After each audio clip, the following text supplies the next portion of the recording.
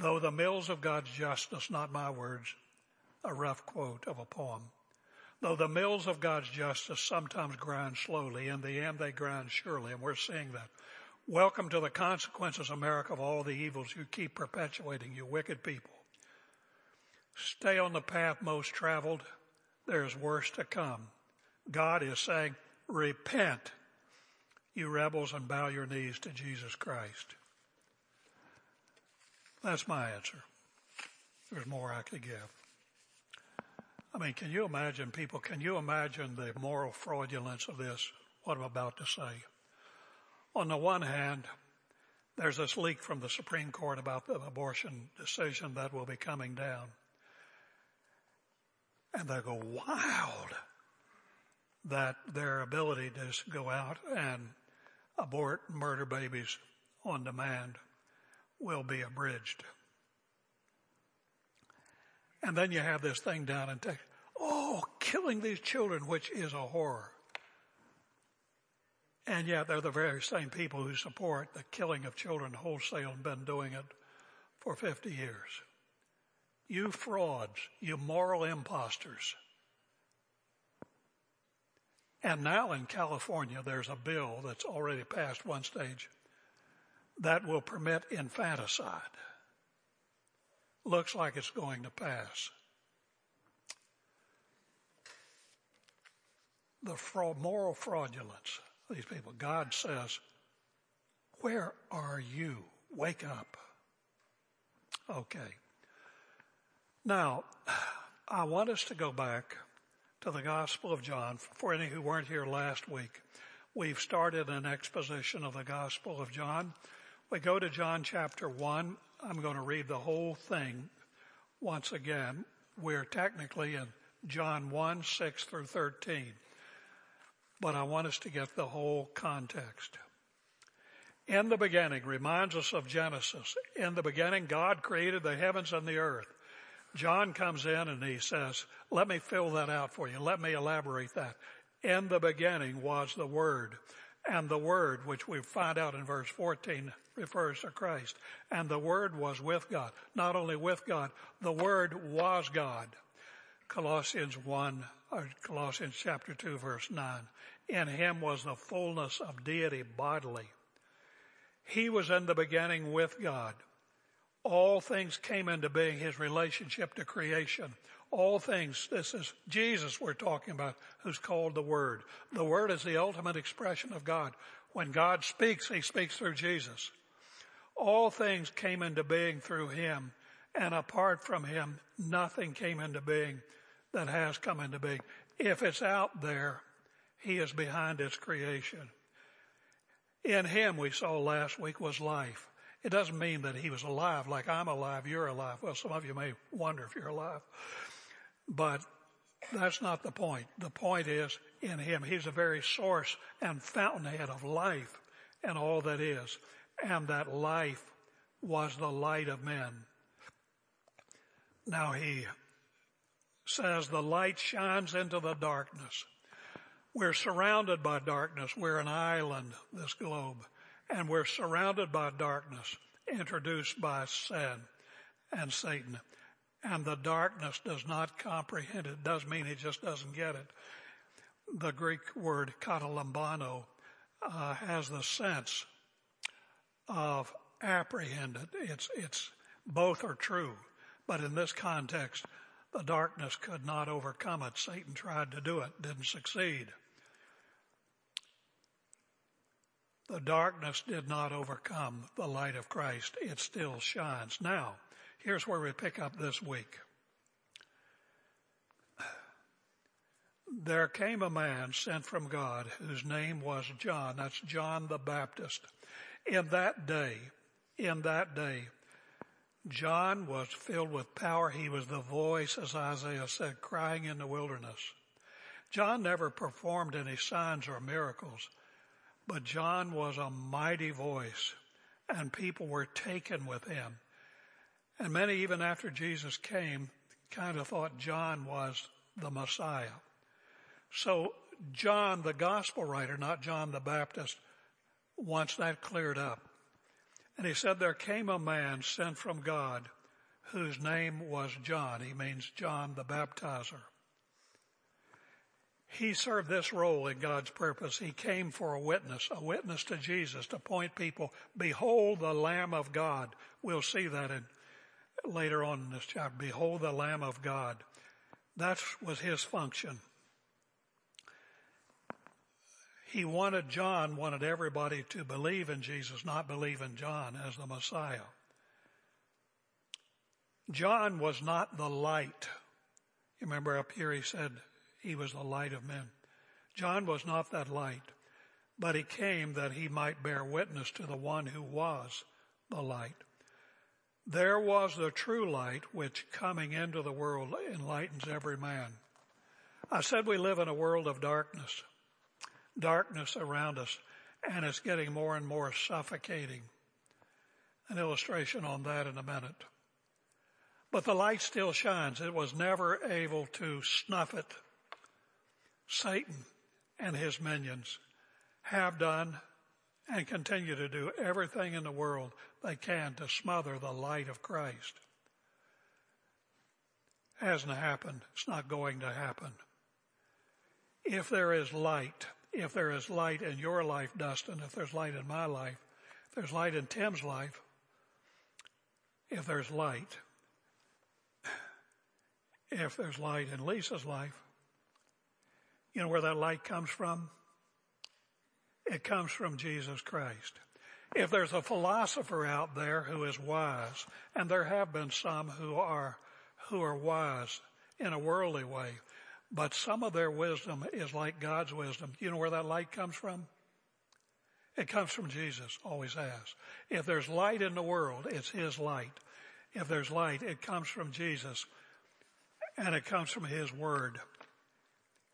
Any light that is consistent with this is from Christ. That is a work of the grace of God.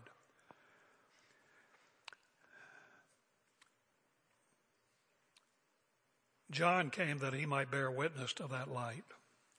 Verse 9, that was the true light which coming into the world enlightens every man. We have a conscience, don't we? We have a conscience that tells us when we can smother that conscience, we can distort and twist it, and people always do. But we have a conscience that when we do certain things, red light goes on in our lives. I call it red light on our dashboard. That's not right. That's not right. You're accountable for that. That is not right. And that conscience drives a lot of people nuts, at least in the early stages. It should. The conscience is not perfect because we are fallen people, and we have influences all around us which impinge on that conscience and get it mixed up a little bit. Some people might grow up thinking that wearing Argyle socks, pick a thing, is sinful. Their conscience has gotten twisted somewhere. That's not the light of God. But if we have an enlightened conscience, if a man goes messing around with a woman, not his wife, and it pricks his conscience, that's the light of Christ. That's the Holy Spirit. He speaks through the Holy Spirit, and the Holy Spirit has spoken his word. It all comes from Christ. He's the light of the world. And when you kill that conscience, and that's a penalty, when we keep stomping on it, trying to suppress it, eventually you can kill it. And eventually you get numb and dumb to what the conscience is telling you. You don't want to do that. That's when it no longer bothers you, you're in trouble. You're in trouble when it no longer bothers you. There was the true light which coming into the world enlightens every man.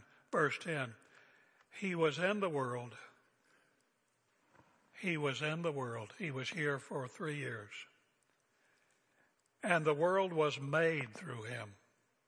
Astounding. The world that he was in, he created. The Word. When in Genesis he said, let there be light. That was his word. In Genesis, whenever he said, let there be, that was his word. The Father, the executive head of the Trinity, was in agreement with the other members that the Son would be the focus of our faith. The Son would be the vessel through whom light is shown. The world was made through him. Astoundingly, the world did not know him, and it still doesn't. He came into his own, talking about the covenant people, the Jewish people. And those who were his own did not receive him. They did not. They crucified him with the help of the Romans. Let me tell you something that in times past I have told some of you. You want to know about Jesus? You want to know what a flashpoint he is in all of this? People can talk about God till the cows come home. And usually when they talk about God, not all the guests at the dinner table go under the table. They have their thoughts about God, most of them probably wrong. But when you come to Jesus, William Buckley gave this illustration, the late William Buckley, one of America's great intellectuals. He happened to be a believer. I was listening to him on his program, very popular program called Firing Line one evening. In fact, it was just before I came to church, if I recall. He was interviewing the famous British journalist, Malcolm Muggeridge. And he was telling Malcolm Muggeridge of an experience he had at an aristocratic, Buckley was an American aristocrat, so he could get in places they'll never ask me to. And he got in there, and Buckley was brave enough to say something about Jesus. Now, he said this was a tough crowd. You could talk about Buddha, you could talk about Muhammad, you could talk about any religious figure you could name. And all the group would nod knowingly and, as polite company. It was okay to talk about those things. Then Buckley mentioned Jesus, as he would. And he said he looked at the hostess, his aristocratic hostess. She looked like she'd swallowed a frog. She looked, and the look on her face said, "Oh, ye gad, why did I invite him? Why did I invite him?"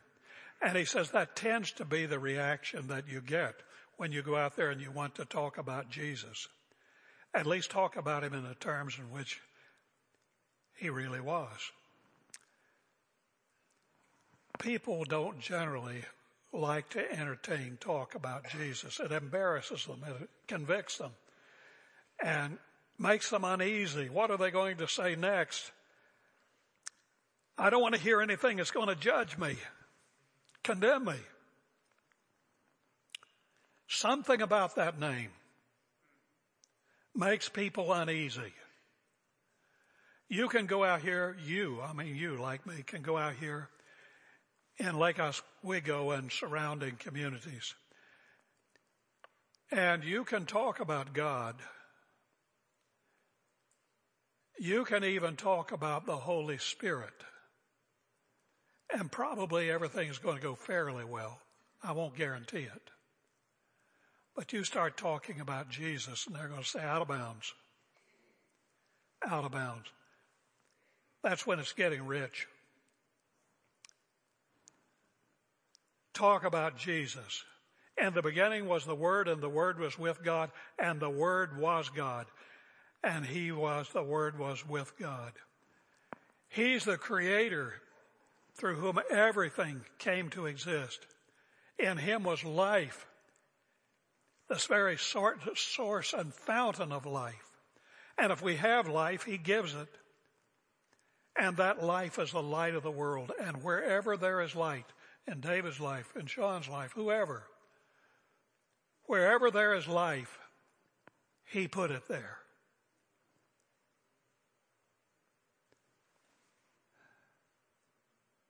Well, where do we get this country and Western Jesus? Where do we get this man upstairs bit?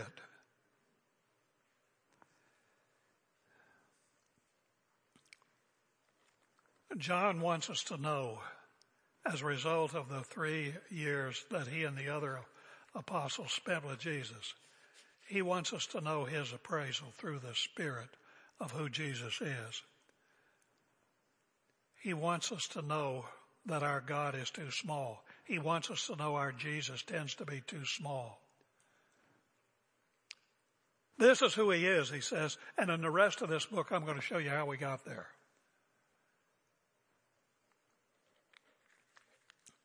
As someone says, the prologue, which is what this is a foyer to the rest of the fourth gospel. We've got to know that and understand it. But not everybody disbelieved then or now. He goes on to tell us in verse 12, and I speak to any of you who may not know Jesus yet. I hope you will. But as many as received him. Anybody here who does not know Jesus, let me explain to you that you can't just sit there in your seat and say, God, if you're real, hit me. Not going to happen.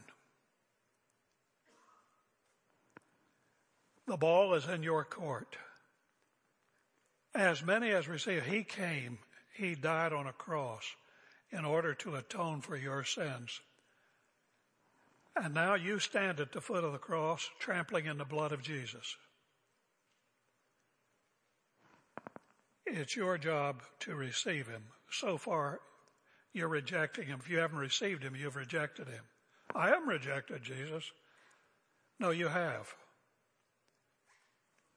You have. Every day you live and breathe, you're rejecting him. And you're accountable for that. What God wants from you is to do what the owner, did I tell you this last week? If I did, it's all right. I'm repeating myself, folks. I'm only 105. Owner of a restaurant down here, I asked him how he trained his help. And he was telling, says, well, it takes $4,000 to train one of these people. He said, we just teach them to say yes. That's what we're teaching you.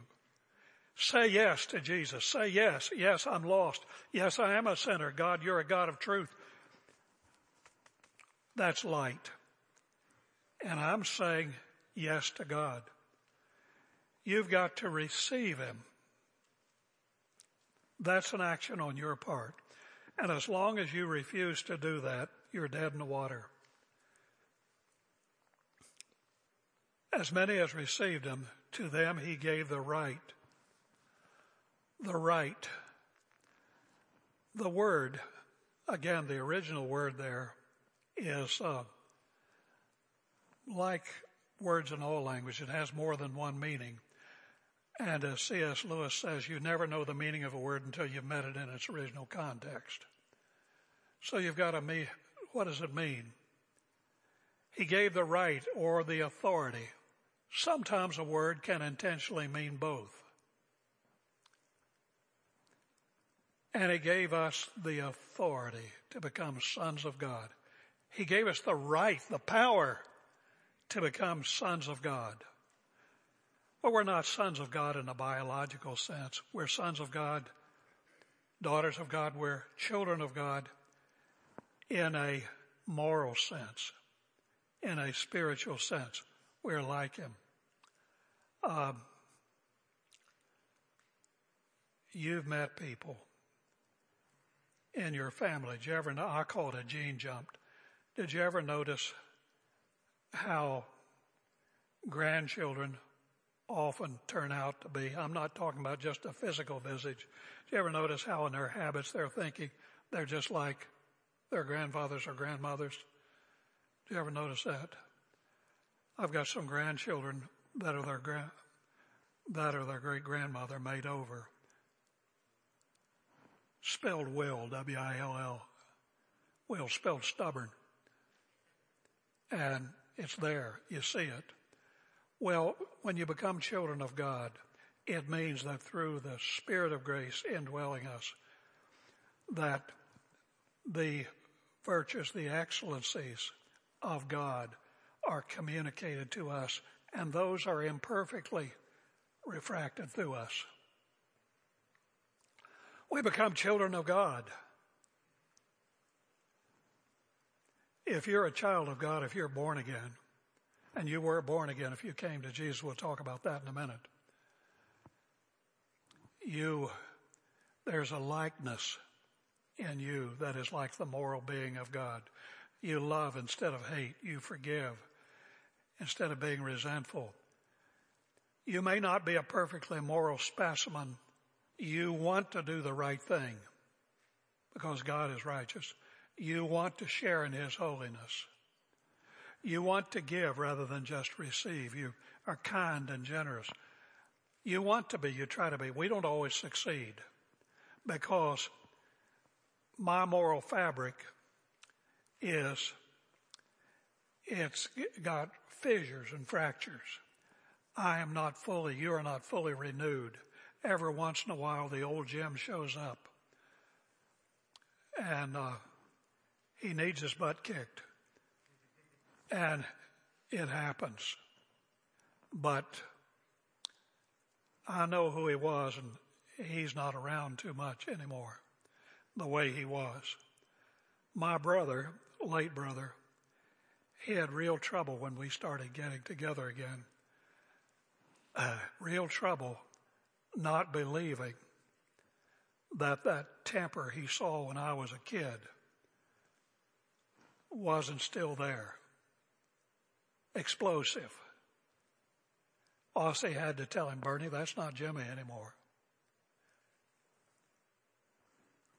Because the Spirit of God melted all that out. It could happen. But it's not likely.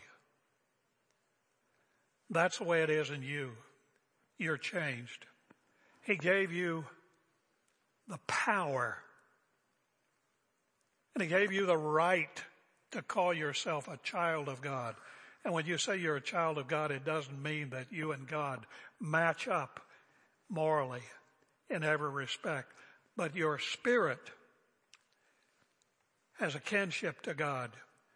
Your moral inclinations have a kinship to God. And some people will look at us once in a while when we're out of sorts, look at, But you know Christians when you're around them. I didn't say church people. I said Christians. They're different. You meet them in the street. You perhaps have this experience because they have the power to be children of God as well as the authority to call themselves. You meet them in the streets. You meet them somewhere. And they're kind and they're sweet and they're this, that, and the other.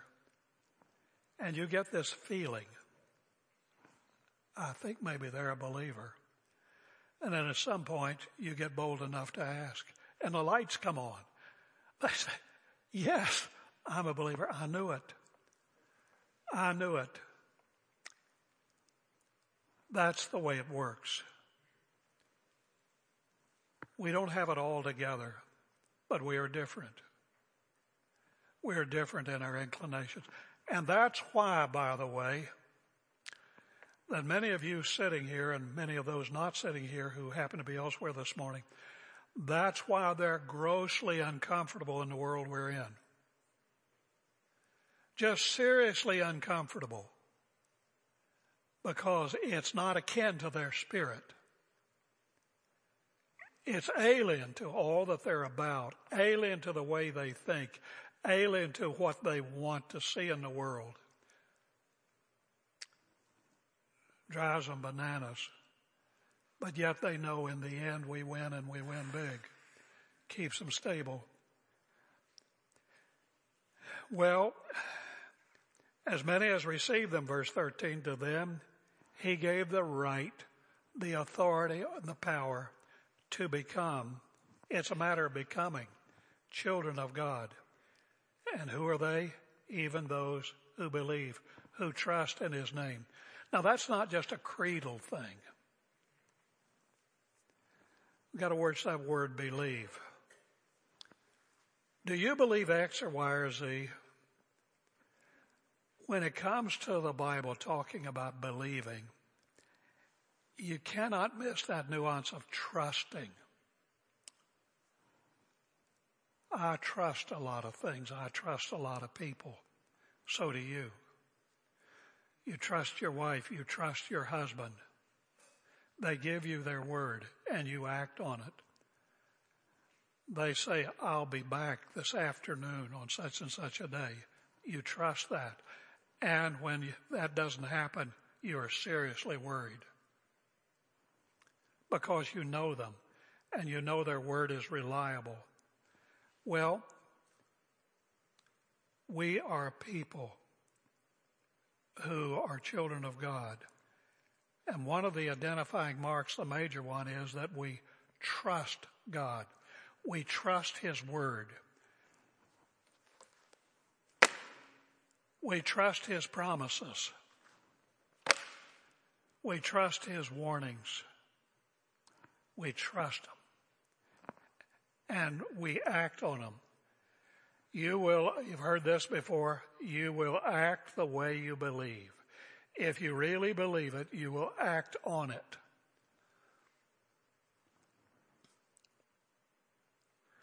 A lot of people say, I believe this, or they'll stand up and get in a liturgical, maybe not just a liturgical church, but where people reciting creeds, I believe, blah, blah, blah, blah, blah, blah, blah. And don't give a hint of confidence in that word when they walk out. If you know the Lord, you trust what he says. You read his word. And your heart agrees with his, I believe that, I trust that. The word says, the Lord says, if you're his, I will never leave you or forsake you, says the Lord. Well, there are some times when we feel terribly alone. There are some times when we seem forsaken. There are some times when things are going so bad, we just wonder. But at the end of the day, we come back like the psalmist to the end of the story, and we say, God promised, I will never leave you nor forsake you. I may not see him, I may not feel him or be able to touch him, which you can. But I'm there, he says. Take it to the bank. We believe him. We trust him. The only reason many of us are sitting here is because of that. In spite of what we see, in spite of what we feel, the Spirit of God has caused us to know God. The Son of God ministering through his Spirit, and his Spirit giving us his word, brings all this to bear upon our hearts. And we trust him. It would be like my wife would say, well, how do you know Jim is going to do X? Or how do you know he's going to do it? Because I trust him. How do you know he didn't do that? She would say, because I trust him, I know him.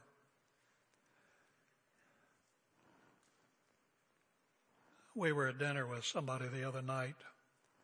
Heard a cute story in that direction. It was impressive. And somebody said something about the husband of the lady's mother. And the lady's mother was not shaken one little bit by what she heard, because her mother said she trusted her husband. He has eyes only for me. In that she was totally confident. Well, we know our God. We know our Savior. We know his Spirit. And we know that all of his words are trustworthy. We are children of God, and children of God do this. They believe in his name. And they believe in his name because there's been a radical transformation. Who were born. Well, we've all been born. We wouldn't be here. But they were born a second time. They were born again, as we'll find out later in this narrative. They were born not of blood, not of the will of the flesh, nor of the will of man. And what are those phrases intended to tell us? Not by any human agency, not by any human force of will. Nothing human is involved in this. We sitting here, those of us who know the Lord, it's possible to sit in church Sunday after Sunday after Sunday after Sunday, week after week after week, year after year, and not know the Lord from a bunny rabbit. But I'm confident that most of you do, because I see his fruit in your life. Yes, who were born, you were changed. We call it born again. We call it the new birth. Something happened back there. It's a work of Christ. Where there is light, he's behind it. His Spirit is his agent who goes out. And at some point, you met the Word of God. You may have met it repeatedly. It may have been like water wearing away rock. And your heart was rock. And water just kept hitting it, finally grooving it. And upon a day, it reached the nerves. And upon a day, I got it. Where have I been? I got it. You got it because the Spirit of God broke in. You got it because Christ, through his Spirit, brought light. You got it. And you experienced what we call the new birth, regeneration. Regeneration. You became a new creature in Christ. Oh, you weren't perfected. None of us will be until Christ comes. You weren't about to be, but you're different. You know you're different. You're different toward God. You're different toward his people. Here's a people and you used to think, oh, those hypocrites, no, you know.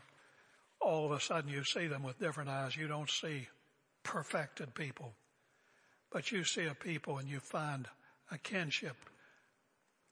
You find a bond in spirit. Sometimes like our children, like our husbands, why they tick the heck out of us. Yeah. Sometimes, you know, you might want to strangle one another. I was talking to my grandson the other day, and the littlest one, he's just barely 3, I think. And he was trying to read to me a book over the phone. I couldn't tell what the heck he was saying. And it was going on and on and on about this book. And Alex said, oh no. His mother is going to kill him. Not really. His mother is going to kill him. Sometimes we feel like, oh, I'm going to kill you, you know. But he's pulled out all the books, and they're scattered all over the floor. And now they got to be put back. Well, sometimes people we know and love in a way, they scatter books all over the floor. They make a mess of things. How could they do that? Oh, gee whiz, I could strangle them. We won't. We won't. We have those feelings like wives have toward husbands upon a day husbands have toward wives, or we have toward our children. Johnny, you drive me nuts, honey. Why would you do that? And once in a while we can say to one another, oh, you just drive me nuts. That's human. But we love them. Anyway, I told somebody a while back, this is very unusual. It may change tomorrow. I told someone, I said, how's your church? I said, well, that's hard to say. You know, it's sure imperfect. But I said, I think I'm maybe one of the rare pastors in America. They said, how's that? I said, as I run through the mental scroll or roster of all the people we have there, I can't think of a one that I want to say, oh, I wish they weren't here. I wish they'd get the heck out of there.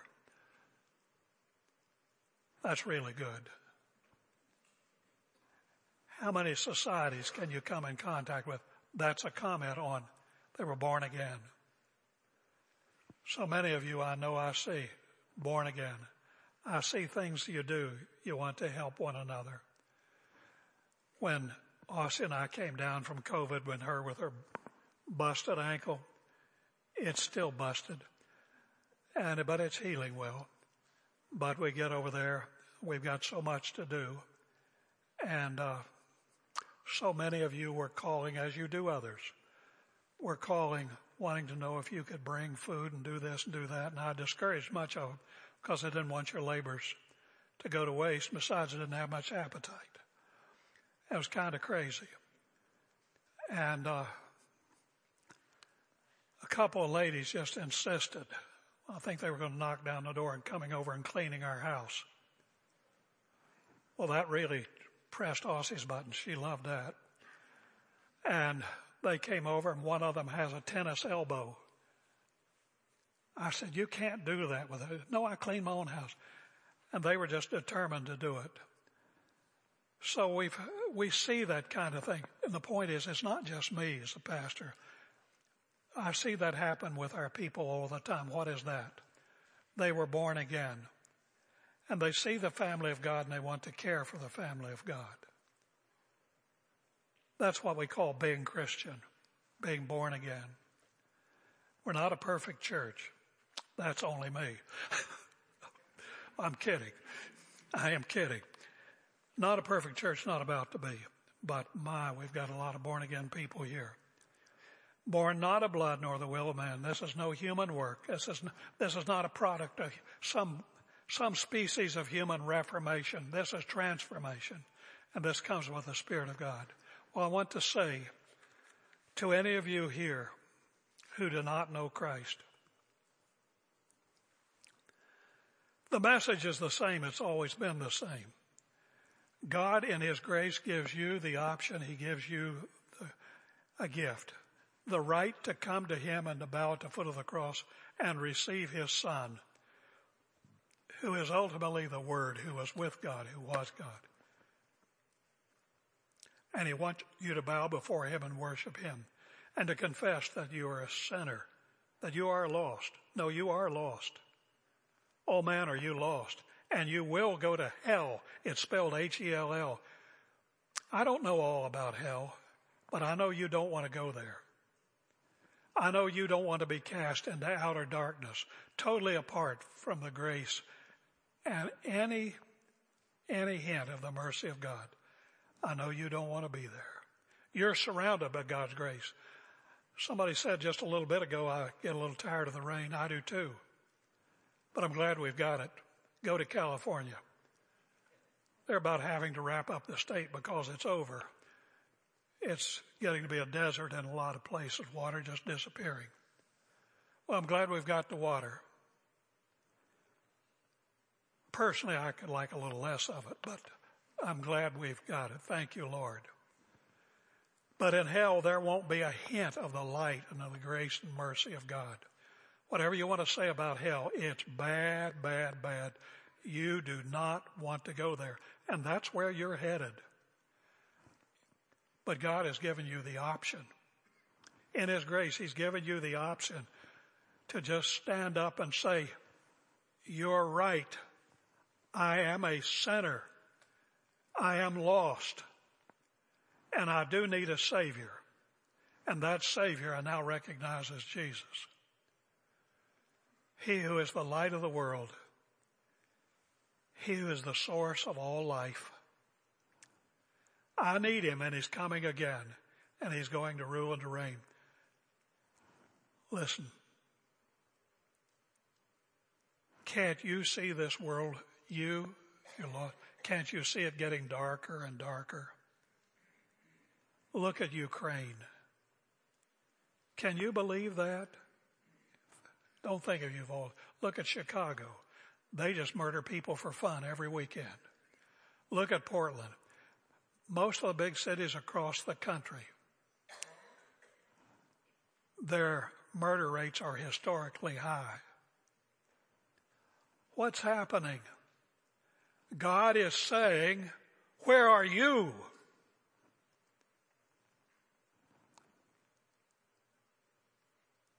And God is saying, sin begets sin, evil begets evil. You wanted it, you got it. Here it is. Do you want to keep going that way with that spirit? Do you want to keep going that way? I don't know when, I don't know where, but I know there's a reckoning. And it's already started, and it's coming. But as many as received him, he gave the right to become the children of God, even to those that believe in his name, that trust in him. Don't be too smart for your own good. Here's one thing God says, and I'll wrap up this message. Because of this busted knee, I can't do this too well, so I'm going to try here. There is no way anybody in this room is going to come marching to God. Well, here I am, save me. Not going to happen. I don't care if you have PhDs running up both legs, under your arms, and down both hands. If you're going to know God, if you're going to be saved, you're going to come. I can't get down. You got to come on your knees. On your knees.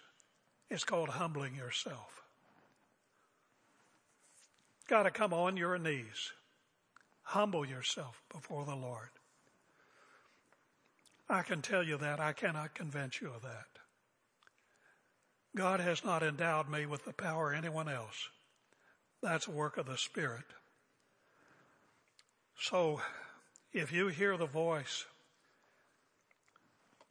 if you see the light, it is the light of Christ. If you hear the voice, it's his voice through his Spirit. You better listen. You can only listen so much until, like the conscience, the ears go deaf. And then you can't hear because you wouldn't hear. And you wouldn't hear because you didn't want to hear. You don't know. It's dangerous sitting in these pews and hearing this message. Pews or chairs. Sorry about that. Because then you can't hear because you wouldn't hear, and you wouldn't hear because you didn't want to hear.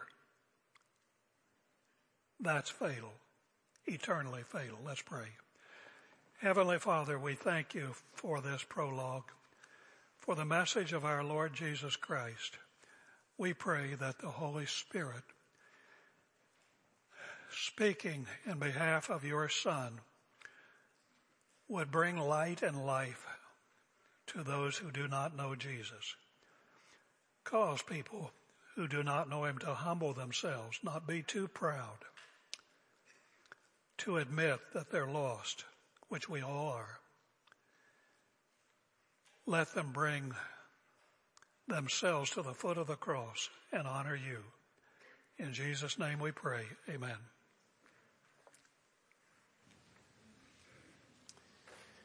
Amen.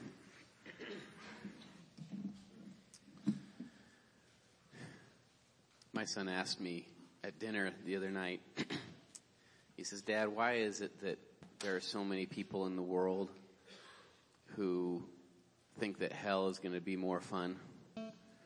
Because all the fun people will be there. I told him, son, it's the enemy, the devil's best interest.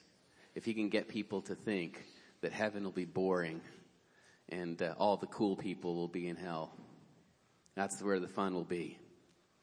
It's entirely the opposite. And we also talked recently about all the evil and suffering in the world. How can God be good if there's so much suffering? Well, God didn't design the world for it to be a place of suffering. God is the giver of good and perfect gifts. Amen. He's not the author of evil. He created the world to be a paradise, and we broke it. And then he gave himself to save us. So just following up with Pastor Jim's message there, he made a way for us to come back to him, and don't believe the lie that